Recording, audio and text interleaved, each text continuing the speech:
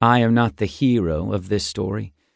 I don't suppose I ever was the hero of any of these stories I set down to make some sense of the senseless.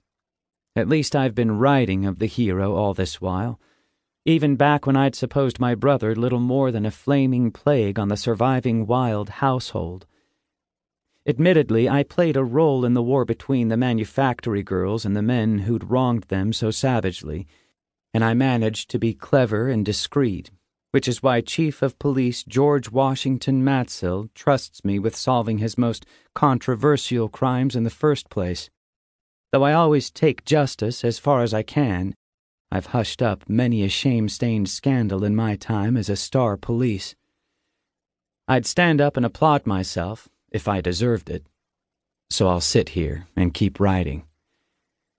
Despite my former bartender's attention to detail and the fact that people tend to press their darkest secrets into my palms like razor-edged love tokens, neither of which qualities I can even take credit for, as they come naturally, I'm not particularly bright.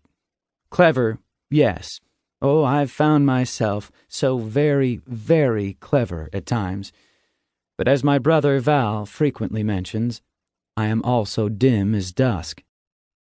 And when I think about that now, about how much more I could have done, and what others were forced to do in my stead, something in my chest begins a deliberate downward tear.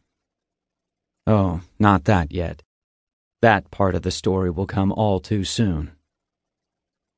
I am not the hero, as I mentioned, but I was playing at one when it began. I stood huddled in the doorway of a sail repair shop in plain view of the lumbering East River, jostled by leathery first mates placing orders. I'd a fine vantage point of the James Slip, just at the corner of Oliver and South Streets, briny April wind in my face, a pickled seaside sun in my eyes. Birds wheeled above, screaming for scraps. There are plentiful dregs to be found along the waterfront. We were after the human variety. "When can we expect this cold-hearted villain to make his appearance?" my friend Jacob Peist asked, ducking into his gruel-speckled muffler. My closest police comrade has a tendency to wear what he eats.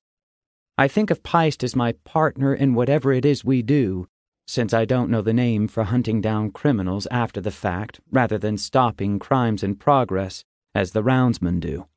Somebody should conjure one up. The police have existed for 3 years now.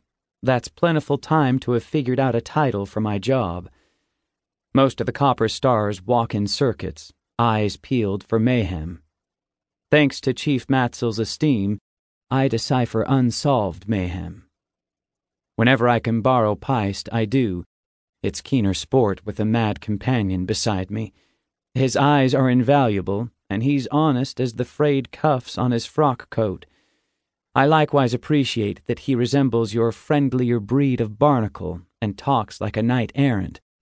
It's a good job there aren't many windmills left in Manhattan, and that jousting poles are similarly scarce, or Mr. Peist would never set aside the time police work requires.